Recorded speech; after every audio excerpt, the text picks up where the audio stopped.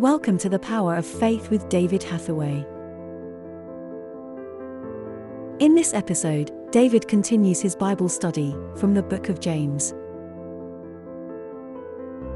Our whole desire should be to fulfill the plans and purposes of God.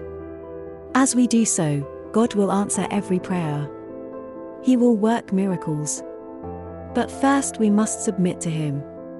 Instead of aggressively pursuing our wants and desires, we should humble ourselves before God. Ask Him to remove our wrong motives and trust Him to provide what we need. Writing in chapter 4, James says, "What causes fights and quarrels among you? Don't they come from your desires that battle within you? You desire, but do not have, so you kill. You covet, but you cannot get what you want, so you quarrel and fight. You do not have, because you do not ask God. When you ask, you do not receive, because you ask with wrong motives, that you may spend what you get on your pleasures." Now, please join David as he ministers today's word. I can remember when I was a boy at school, don't laugh if I tell you, when I was a boy at school, we still had corporal punishment. In other words, you got beaten if you misbehaved. But the fact is this, that so often the boys that got punished went back to do the same things. It didn't stop them doing it. And they didn't take it seriously enough.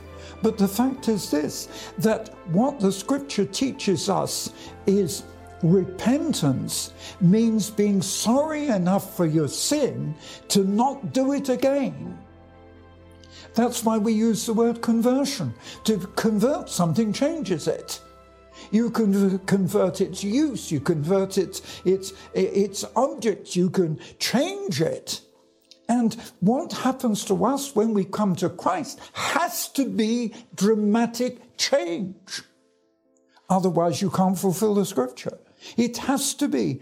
I mean, he goes on in the 4th chapter to emphasize this. Why are there fights and quarrels among you?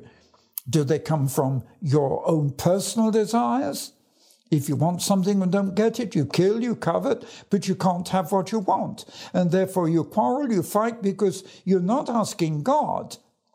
Oh, and he goes on to say, when you ask, you don't receive because you ask with the wrong motives. Oh boy, this is getting strong. Because you see, what I'm saying about this whole question of conversion is that when we come to Christ, this is why Jesus uses the expression and says, you must be born again.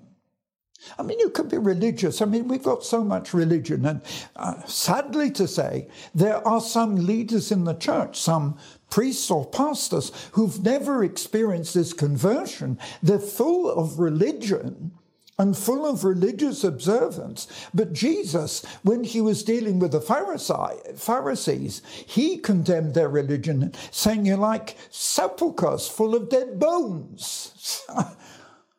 You know, religion, can you imagine Jesus saying your religion is being like a grave full of dead bones? You follow the course of the religion, obey the religious teaching, but you don't change. But the whole thing that Jesus came to teach was, you must be born again. And the rich ruler came to him and said, how can a man be born again? You are born again by coming to Christ and accepting that you died to the old nature. You're born again into the kingdom of God. And that's why we believe and teach, and the Bible teaches, baptism of repentance.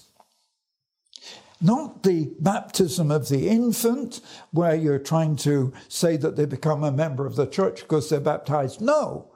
Baptism, according to Scripture, is the baptism of repentance, which was first preached by John the Baptist and was confirmed by Jesus, that baptism is a symbol, just as the adult is immersed into the water, buried in the water and comes up. It's a symbol of dying with Christ and being resurrected. Now, if you have that experience, how can these things happen in the church?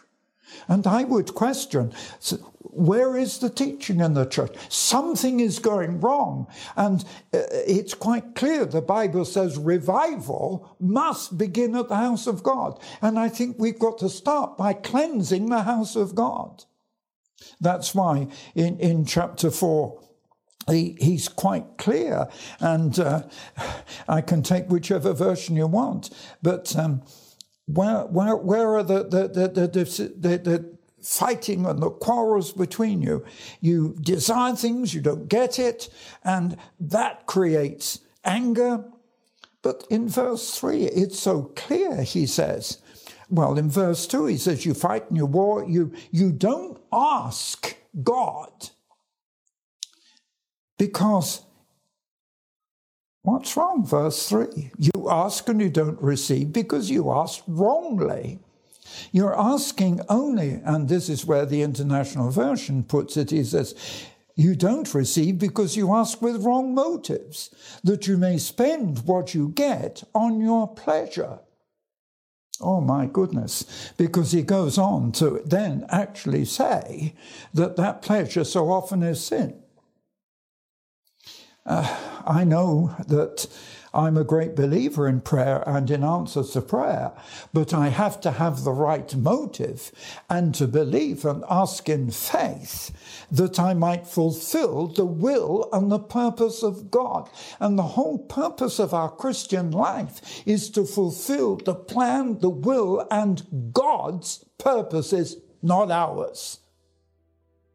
Do you understand?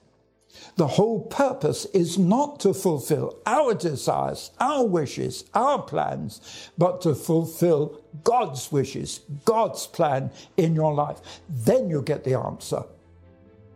Then you get the answer when it's prayed. And there are two aspects to this. One is you don't get the answer because you don't ask right, and the other is you don't get the answer if you don't believe, because Jesus said in Mark 11, if you say something and don't doubt and believe in your heart, you will have what you say. Come on, you've got to look at both sides of this question. Now, these are serious issues. I hope you're blessed, and I just pray, Father, just help people to understand that we need to come back to the strict teaching of the Word of God, and sometimes strict teaching, and obey you. Oh God, let your Spirit be within us to give us the grace to obey you. In Jesus' name, amen. Thank you for continuing to support our evangelism and ongoing work in Ukraine. Daily our staff provide humanitarian and spiritual aid to the vulnerable and displaced. During February, they visited the front line, distributing Bibles and supporting army chaplains. Whilst in January, David ministered in Ukraine, prayed with the displaced, met with government and military officials, and preached Jesus to the hurting. This year we are expecting to do more than in previous years. We need your support more than ever. To make a donation, visit eurovision.org.uk/donation. Thank you for your generosity. We pray for God's divine blessing and provision for you and your family. We would like to give you a free gift. David Hathaway's Prophetic Vision magazine is available free of charge. All you need to do is ask for it. This faith-building resource will show you the path to revival in your life and ministry. To receive this free magazine, visit eurovision.org.uk/magazine.